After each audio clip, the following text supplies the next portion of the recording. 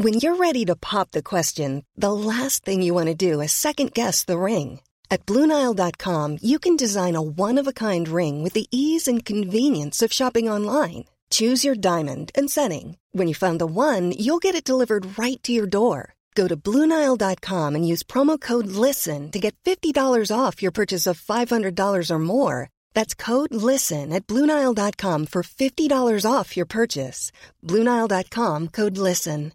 This is Paige, the co-host of Giggly Squad, and I want to tell you about a company that I've been loving, Olive & June. Olive & June gives you everything that you need for a salon-quality manicure in one box. And if you break it down, it really comes out to $2 a manicure, which is absolutely insane. It's also so easy to get salon-worthy nails at home with Olive & June. The difference between how your nails used to look when you did them yourself and now with the Mani system is a complete game changer. The best thing about Olive & June, too, is it's a quick dry. Dries in about 1 minute, lasts for 5 days, and full coverage in up to 1 to 2 coats. Visit oliveandjune.com/perfectmani20 for 20% off your first system. That's oliveandjune.com/perfectmani20 for 20% off your first system.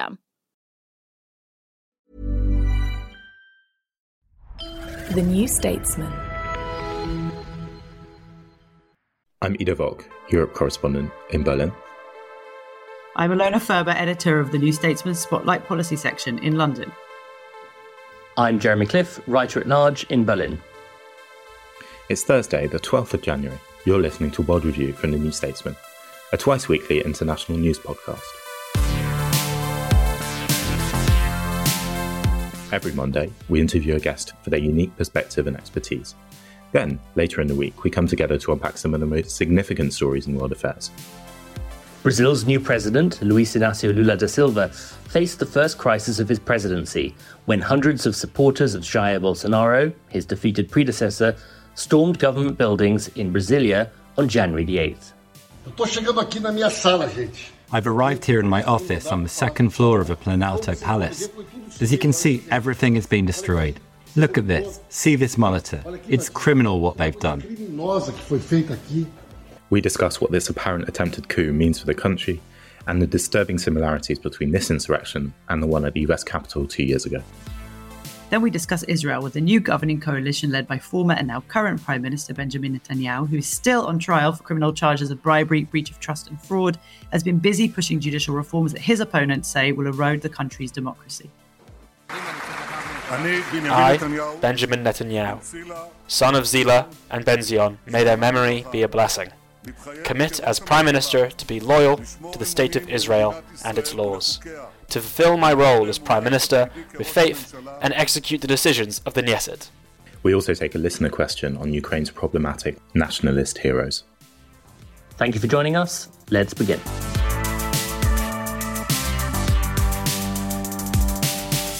All right, well, it's great to have Jeremy and Ilona with us today. Let's start off with Brazil. So on January the 8th, hundreds of supporters of former President Jair Bolsonaro stormed the beautiful modernist buildings in Brasilia designed by Oscar Niemeyer in an apparent attempt to overturn the election of the current president, Lula. Some police were seen sympathizing with protesters instead of preventing their assault on the seat of the federal government, and Lula has called this a neo-fascist attempted coup. Jeremy, can you set out what exactly happened and the background to this insurrection? Well, you have to go back to the Brazilian presidential election in October last year between the far-right Jair Bolsonaro and the centre-left Lula, in which Lula won, as polls predicted he would do, albeit somewhat narrowly than had been anticipated.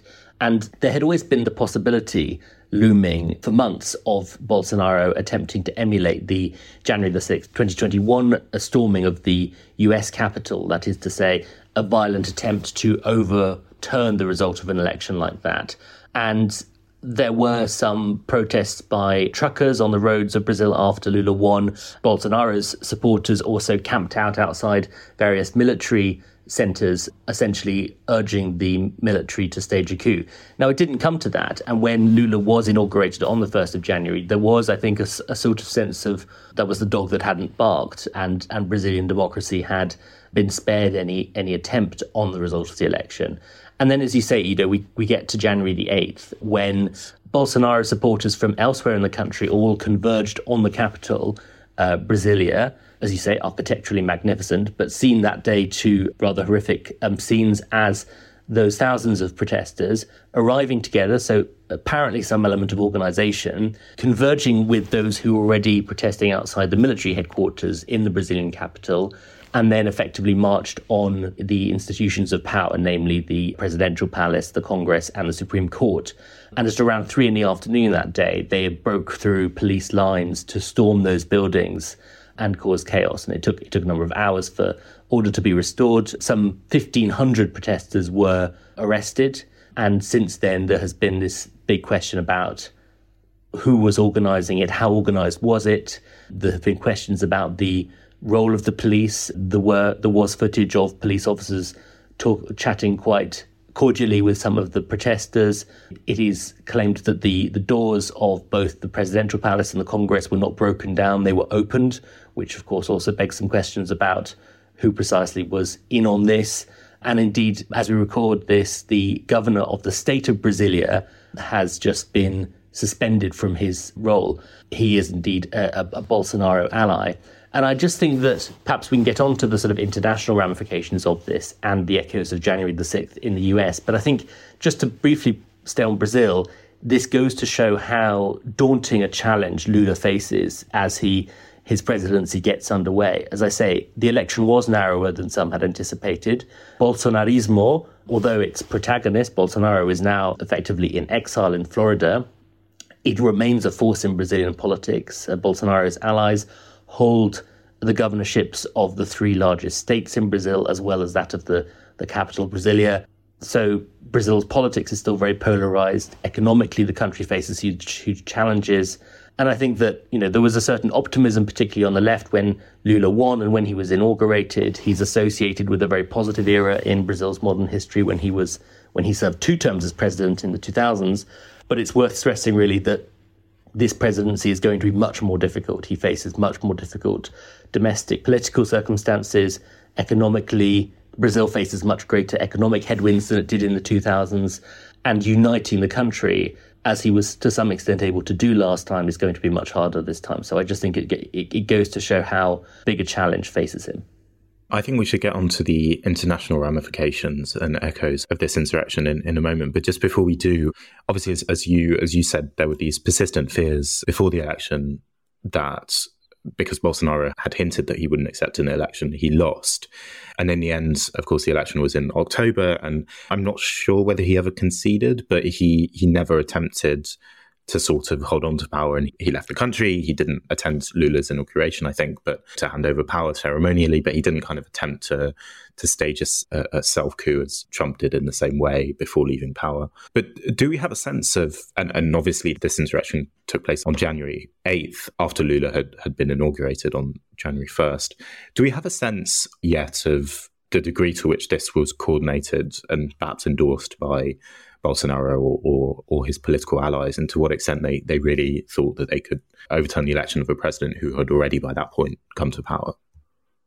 Yes, as you say, I mean, Bolsonaro had almost explicitly said he wouldn't accept defeat. He once said that the 2022 election in Brazil would result in him being either arrested, dead, or victorious. Obviously, in practice, none of those things happened. He did sort of implicitly acknowledge Lula's victory. He didn't formally concede, but he found words that sort of accepted the reality of the situation. And as you say, he left the country on the eve of the inauguration. And there is some suggestion that, was he leaving the country then to try and avoid arrest or implication for anything that would follow? And the picture, I'm afraid, is still fairly murky.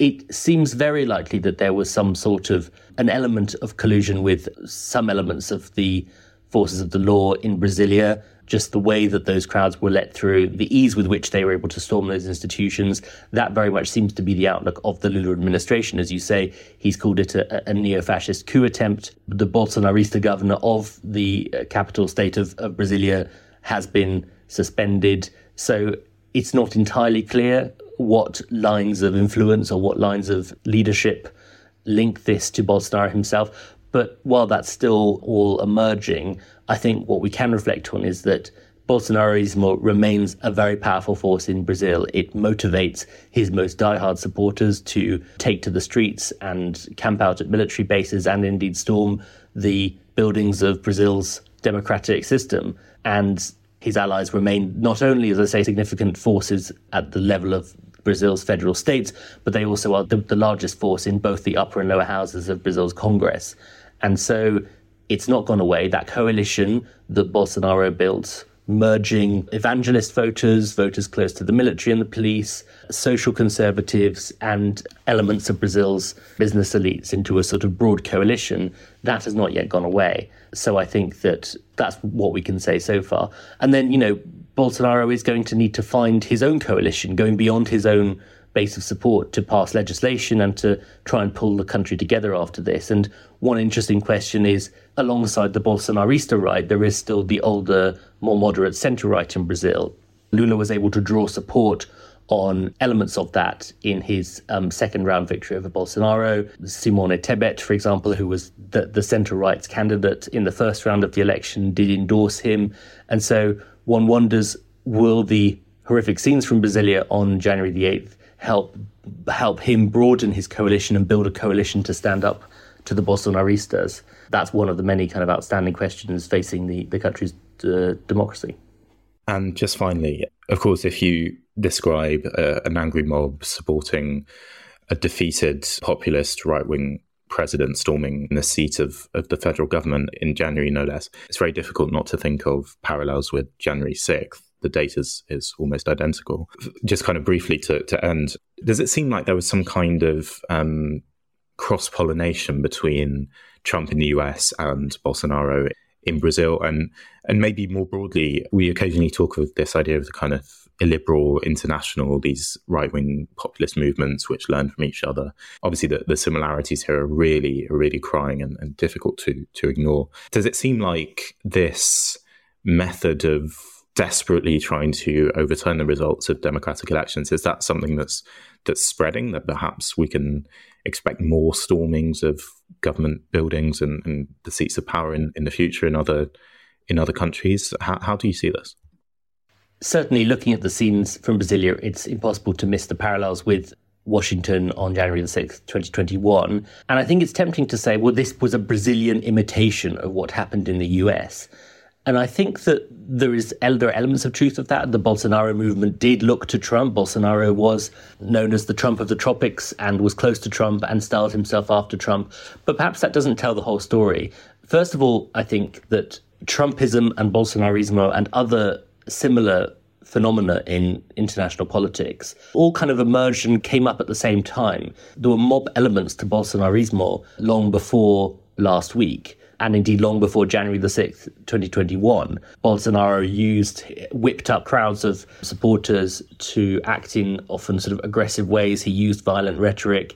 It was, like all of these movements, quite sort of online. A lot of these causes and these supporter groups coalesced it on social media, which I think is a very striking element to a lot of these other movements, including the kind of Trump holdouts in the US. So perhaps a better way to look at it is that these are parallel developments that all have certain shared traits, and that those traits have generated similar scenes in Washington as in Brasilia.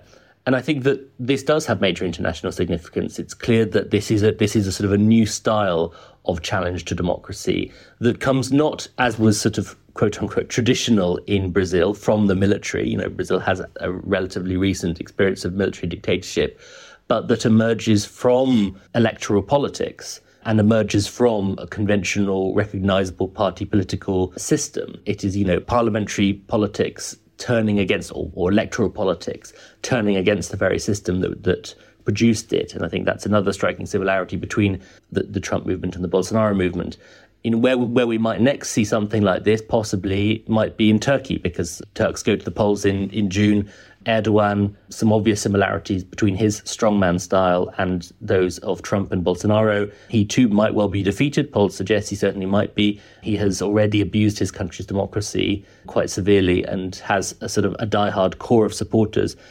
Certainly possible to imagine something like that in Turkey. That is, if the elections can take place freely and fairly enough for an actual defeat to emerge from them. So I think this is an international phenomenon. And that, by the way, is, I think, why you saw the rapid and resolute response by a lot of Brazil's allies to the events on January the 8th. It was striking how quickly other world leaders, Joe Biden, various European leaders, other Latin American leaders took to social media or other platforms to issue statements of support of Lula, saying we recognize the Lula government's legitimacy. This uprising can't be allowed to succeed. Just being very clear that any actual coup or any toppling of Lula's legitimately elected government would not receive any sort of international recognition. And indeed, Biden has since invited Lula to visit Washington in February, I think, to kind of shore up that sense that he has the support of Brazil's international allies. Because I think people recognize that what is at stake here goes beyond Brazil itself. It's about what internationally can be allowed to stand, particularly in electoral democracies, under strain, as so many of them are. So yes, a big story for Brazil, but also one that has implications going far beyond it. Well, we'll certainly keep an eye out on both on Brazil and on challenges to electoral democracy all across the world. But for now, let's move on to Israel. Benjamin Netanyahu's sixth governing coalition is an unprecedented far-right religious one. Looking to get back into power, Netanyahu partnered with extremist parties, and those parties now hold key positions in his new government. Now, only a few weeks into the life of the new coalition, we can see the warnings about what it might mean for Israel are being borne out with violence on Israel's streets and calls to arrest the opposition. Ilona, it's great to have you on to discuss this. Can you just give us the background to this new coalition? Obviously, Netanyahu was ousted, I think, about a year and a half ago by this coalition of very disparate parties, which collapsed after pretty much exactly a year. And then he won the most recent elections and formed this very right-wing coalition. So how did this coalition come into being? I guess, first of all, I just want to say that this is a very neat follow-on from your discussion about Brazil, because obviously in Israel, you've got another kind of strong-manish leader who's good friends with Trump and kind of loves Putin, who's now in government and sort of doing a lot to erode democracy. So it's another example here of this sort of trend. And whereas in Brazil, you have kind of far-right supporters threatening democracy from outside of government, in Israel, you've got them sitting in a governing coalition and really threatening it from within. So as background to how this coalition was formed, I guess it's important to understand that Israel has a proportional representation system. And so if you win an election, you need to be able to cobble together a governing coalition out of different parties. And Netanyahu, as you said, Ido, Israel has been through, I think, something like 5 elections in under 3.5 years. Netanyahu waited very patiently in opposition for a year or so, desperate to get back into power because he is on trial for criminal charges of fraud, bribery, and breach of trust.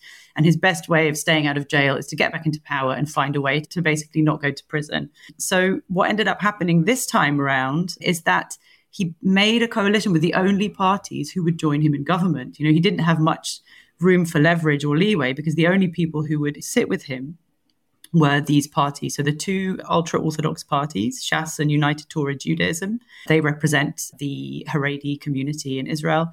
And then a number of other parties that are very much on the far right of Israel spectrum. So nationalist, religious, anti-Arab, and homophobic, all sorts of great things. And Netanyahu's Likud party has the biggest chunk of that coalition. But what ends up happening in Israel's system, there's a lot of horse trading. There was 7 weeks of coalition negotiations. And those parties were able to pretty much request anything they wanted. Netanyahu had very little leeway to say no.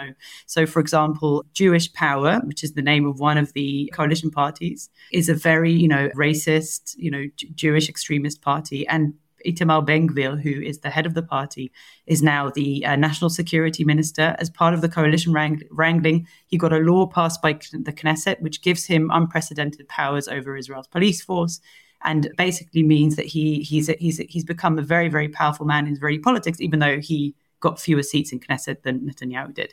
So that's sort of the background to the coalition at the moment. And Jewish News, which is a Jewish newspaper here in the UK, when Netanyahu partnered with these extremist parties ahead of the election, they splashed with a front page saying, where is the outrage, to kind of the Jewish diaspora and UK Jews? Itamar Ben-Gvir and Bezalel Smotrich, who's another extremist sort of figure in the party, have clearly stated they're anti-Arab, anti-democratic, and also views against kind of various kinds of Jews, right? They're kind of against any sort of Jewish pluralism, which is sort of very niche, I think, for non-Jews, but they're not very friendly to Reform Jews, for example. When Netanyahu won the election, they ran a front page saying, this confirms our worst fears. We now have this kind of terrible government. And what you've seen now since the government was sworn in just before the end of the year, last year, is that they're really getting quite busy, doing the kinds of stuff that people were scared of this government doing. And you've got people, you said in the introduction, there are calls to arrest the opposition. Those calls have come from members of that Jewish power party because the leaders of the former government, so Yair Lapid and Benny Gantz, who are sort of centrist Israeli leaders who both kind of headed a big movement to try and get Netanyahu out of power before, they both were talking about the judicial reforms, which we'll get to in a minute, that the government is pushing, saying they're anti-democratic and that people should protest. And members of that party kind of came out and said, these people should be arrested for saying this stuff. And Itamar Ben-Gvir, the head of the party, was like, well, we don't want to arrest them. But that's the kind of very divisive rhetoric that's happening. And President Isaac Herzog has come out and sort of said, whoa, everybody calm down. Both sides need to sort of chill out a little bit here. There's a lot of protests happening. Yesterday, a man was arrested for driving very close to a group of students protesting these judicial reforms and sort of shouting out leftists, anarchists. Apparently, he wasn't trying to run them over, but he was kind of coming over and being very threatening. And there's a sense that violence will spill over at the moment. Haaretz, which is Israel's sort of liberal daily, so a bit like The Guardian or The New York Times, ran an editorial today saying, there will be blood. There's violence from the right to the left here, and we need to watch out. So that's kind of, I guess, in broad strokes, the background to this government. Listening to you, it's very alarming, especially because, as you said, the government's only been in power for a matter of days, and already we're seeing a lot of quite disturbing rhetoric and measures coming from it. I also saw that a member of the Likud, so the nominally kind of relatively moderate party, although of course it hasn't been moderate for a long time, saying that he preferred Jewish murderers to Arab murderers in the Jewish state. So quite disturbing rhetoric. But I suppose what I'd kind of like to know is whether you see this as a break or the continuation of a trend that had been occurring over the past decades. There's been this constant talk of kind of Israel becoming more and more right-wing, the left becoming more and more marginalized, slipping more towards, frankly, Jewish supremacism. For example, there was that quote-unquote nation-state law, which said that only Jews have national rights in the land of Israel, as they call it. Obviously, this coalition is something new, and these extremist Jewish supremacist parties in government are something new. But is this not also a sort of continuation of the trajectory that Israel had taken over, frankly, the time that Netanyahu has dominated Israeli politics? Before I kind of get into your question, this is important context to kind of answer you properly. I just want to also sort of explain that the government, and like you said, Likud, which in theory would be the more moderate partner in this coalition, right? Because they are not a religious or far-right party. They're meant to be a sort of broadly right-wing, kind of even centre-right, but they're not any more right party. And that's the party that Netanyahu leads. So the justice minister in the party last week announced these, sweeping judicial reforms, which would really limit the authority of the Supreme Court. So there are various, I'm not going to go into all the detail on that, but it would give the government more kind of power in terms of selecting the judging panel. It would give the Knesset with a 61 majority, which is the amount you need for a governing coalition. So basically the governing coalition, a way to veto Supreme Court decisions if they're not unanimously decided by the panel. So basically, if the government doesn't like that the Supreme Court has overturned something that is decided, it can say, well, too bad, we're doing it anyway, kind of thing. And Yariv Levin, who is the justice minister, has been wanting to do this for ages. And it's very convenient for Netanyahu because it means that, he can kind of hopefully stay out of jail, basically, if they're kind of able to control more what they term kind of like the judiciary activism of the sort of the justice system in Israel. They're saying we're doing this because it's democratic, and the opponents to it are saying, no, you're basically killing Israeli democracy because the government will be able to do what it likes. And the reason I wanted to say that first is because I mean, your question is quite leading, but I do agree with you, which is lucky. Of course, this is a trend. It's young Israelis. Everywhere in the world, young people poll to the left. There's that old saying, until you're a fool if you're not a socialist when you're young, whatever it is, and you're a fool if you're not a conservative when you're old. In Israel, young Israelis poll to the right. In these last elections, young Israelis were voting for Itamar Ben-Gvir, who's a very far right politician, and you get more people identifying as left-wing who are kind of older in Israel. So the population is moving rightwards. And some people, when this government was voted in, and the Jewish News front page is a little bit typical of this, are saying, where's the outrage, these terrible coalition partners? And what some people were saying, certainly people on the left, was, yes, this is bad and it is worse than what came before, but it is a continuation of a trend. And it's not surprising that that's what has managed to sort of, these are the kinds of, I guess, political positions that have managed to get into government. Naftali Bennett, who was a key partner in the last government, is also pretty right-wing. He's clearly being a bit more moderate than these guys, but he used to be the head of the Esher Council of Settlements. He believes in a greater Israel, all of that stuff. It's not, a sudden complete break. The difference, I guess, is that Netanyahu, who's seen by Israelis and people who watch Israel as this like slick political comment operator, like no one can get the better of Netanyahu. In this case, he's lost control of these coalition partners who are quite extreme. That he gave them everything they wanted so they'd enter a coalition with him. So the difference, I guess, is that the expectation is, like he did with Benny Gantz, who joined him in parliament, even though he led a movement against him and was so messed around by him and ended up losing lots of kind of political capital. Now it seems like actually Netanyahu's not in that position, and it's going to be quite difficult for him to stop some of the more extreme stuff, if he even wants to, who knows.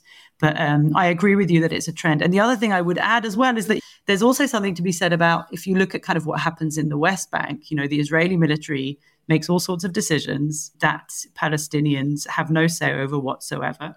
It's not very democratic, particularly. And somebody like Yariv Levin, the justice minister, why does he want to pass these judicial reforms? It's not to keep Netanyahu out of prison necessarily. It's because he just he wants to be able to do what he thinks is right for the country or whatever, and the pesky judiciary shouldn't get in the way.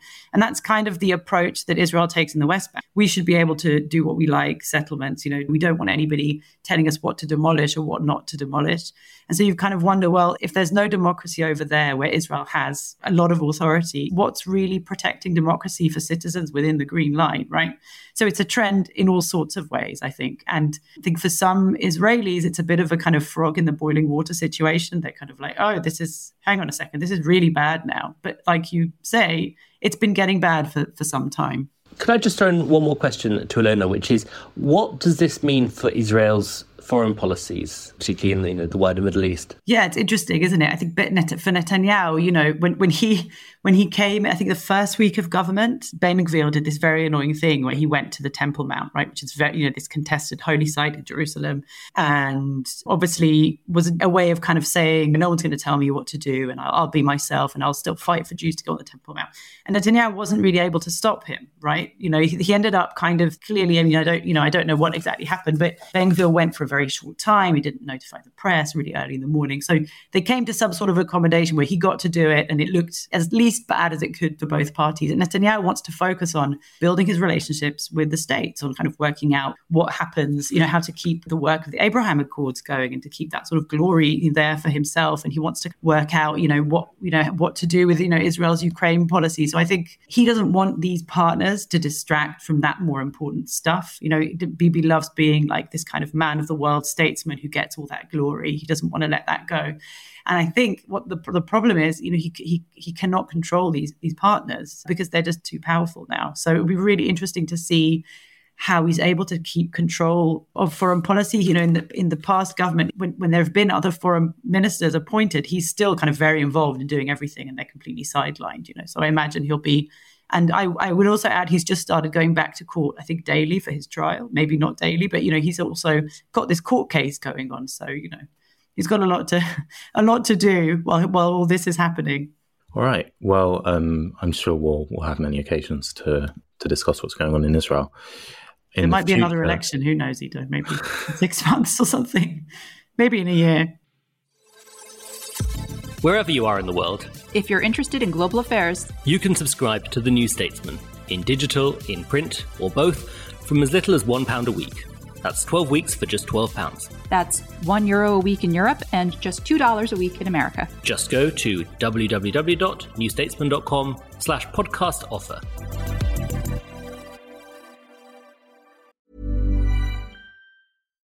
If you're looking for plump lips that last, you need to know about Juvederm lip fillers. With Juvederm Volbella XC and Juvederm Ultra XC, your lip look, whether it's subtle or bold, can last up to 1 full year with optimal treatment and no additional maintenance. Find a licensed specialist and see if it's right for you at Juvederm.com today. That's JUVEDERM.com. Add fullness to lips in adults over 21 with Juvederm Volbella XC or Juvederm Ultra XC. Do not use if you have severe allergies or a history of severe allergic reactions, or if you're allergic to lidocaine or the proteins used in Juvederm. Tell your doctor if you have a history of scarring or taking medicines that decrease the body's immune response or that can prolong bleeding. Common side effects include injection site redness, swelling, pain, tenderness, firmness, lumps, bumps, bruising, discoloration, or itching. As with all fillers, there's a rare risk of unintentional injection into a blood vessel, which can cause vision abnormalities, blindness, stroke, temporary scabs, or scarring.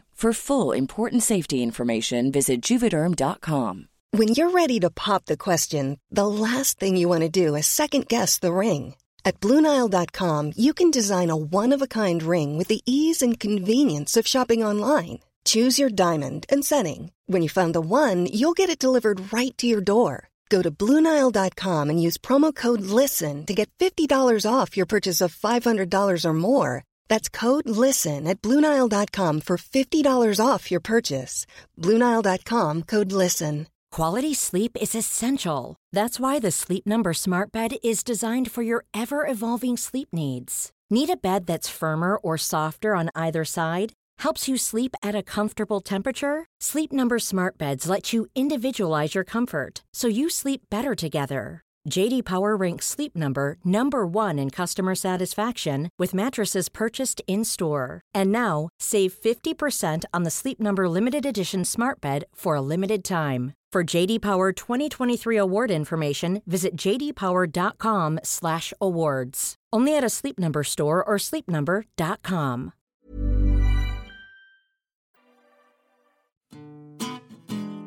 Hi, I'm Anoush, and I host the New Statesman podcast. Twice a week, we get under the skin of Westminster to help understand what's going on and what's going to happen next. We interview politicians, policymakers, and people on the front line to get you the full story behind the headlines. Plus, hear from our award-winning editorial team, including political editor Andrew Marr, to get to the bottom of what on earth is happening. Listen to the New Statesman podcast. You can subscribe now wherever you get your podcasts.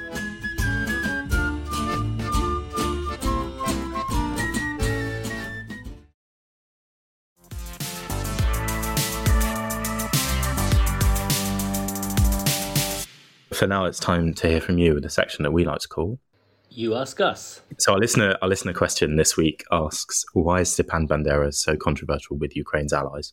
This is quite timely because on the 1st of January, there were some celebrations of this guy Bandera's birthday. I think it was something like his 144th birthday.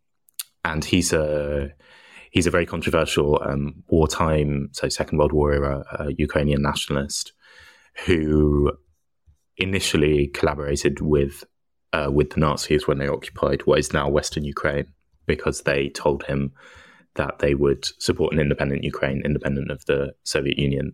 And then later on, his organization, which was called the Organization of Ukrainian Nationalists, which primarily fought the Soviets, also fought the Nazis because they called on the idea of an independent Ukraine.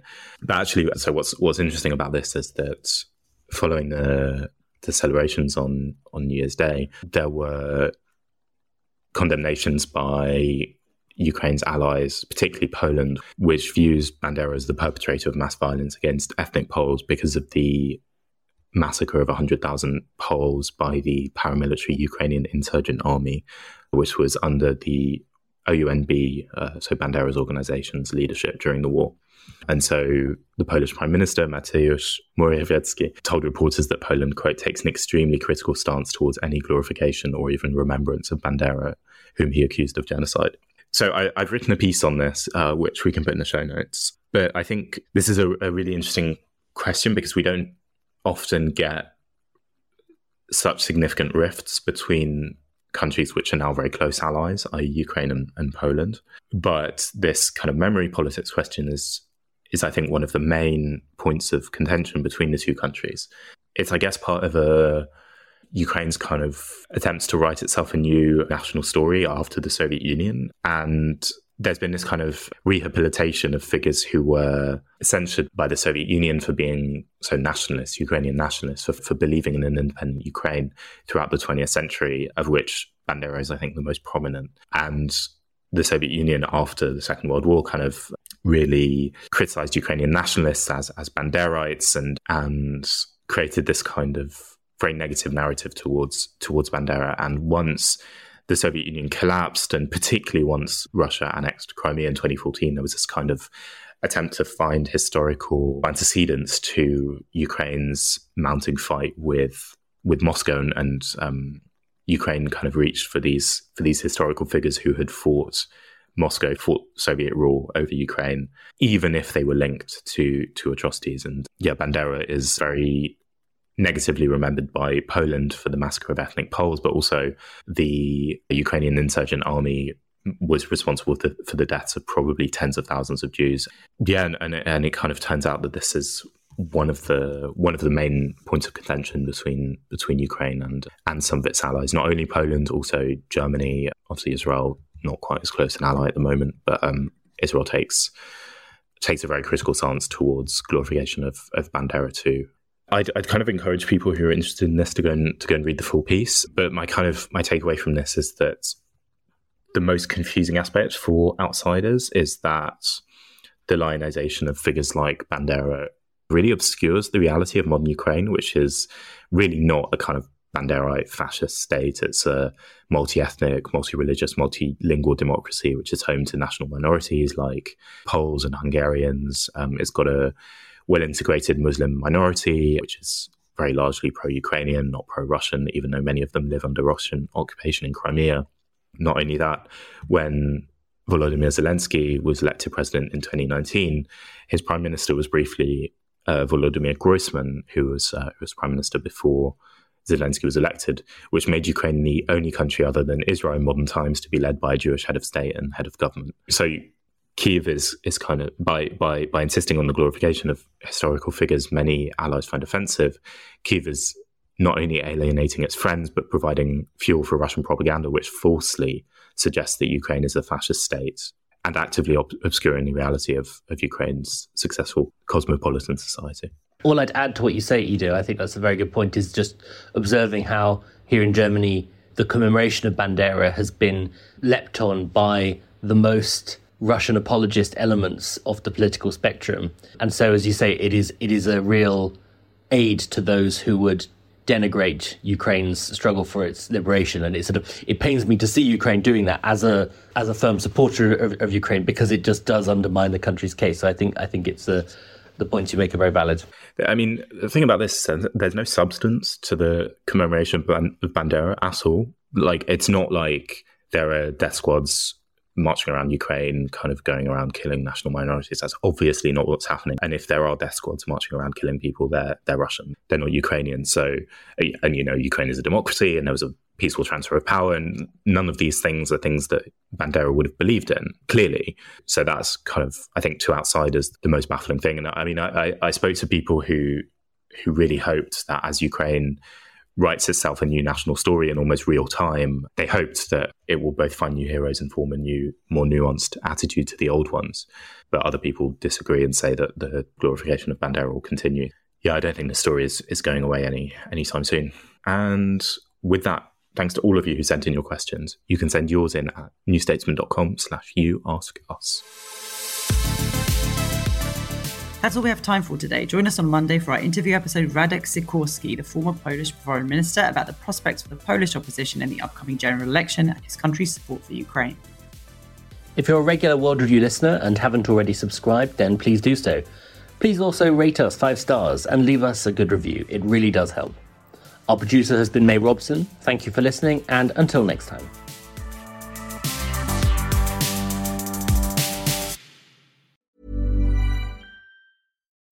When you need mealtime inspiration, it's worth shopping Kroger, where you'll find over 30,000 mouth-watering choices that excite your inner foodie. And no matter what tasty choice you make, you'll enjoy our everyday low prices, plus extra ways to save, like digital coupons worth over $600 each week. You can also save up to $1 off per gallon at the pump with fuel points. More savings and more inspiring flavors make shopping Kroger worth it every time. Kroger, fresh for everyone. Fuel restrictions apply. Save big money and transform your home with new appliances now at Menards. We offer the lowest prices and the largest in-stock appliance selection. Ready to take home today. Check out top appliance brands, including KitchenAid, Maytag, Whirlpool, Amana, and Criterion. Upgrade your home and save big money on new appliances at Menards. Shop our entire selection of appliance options online today at Menards.com. Save big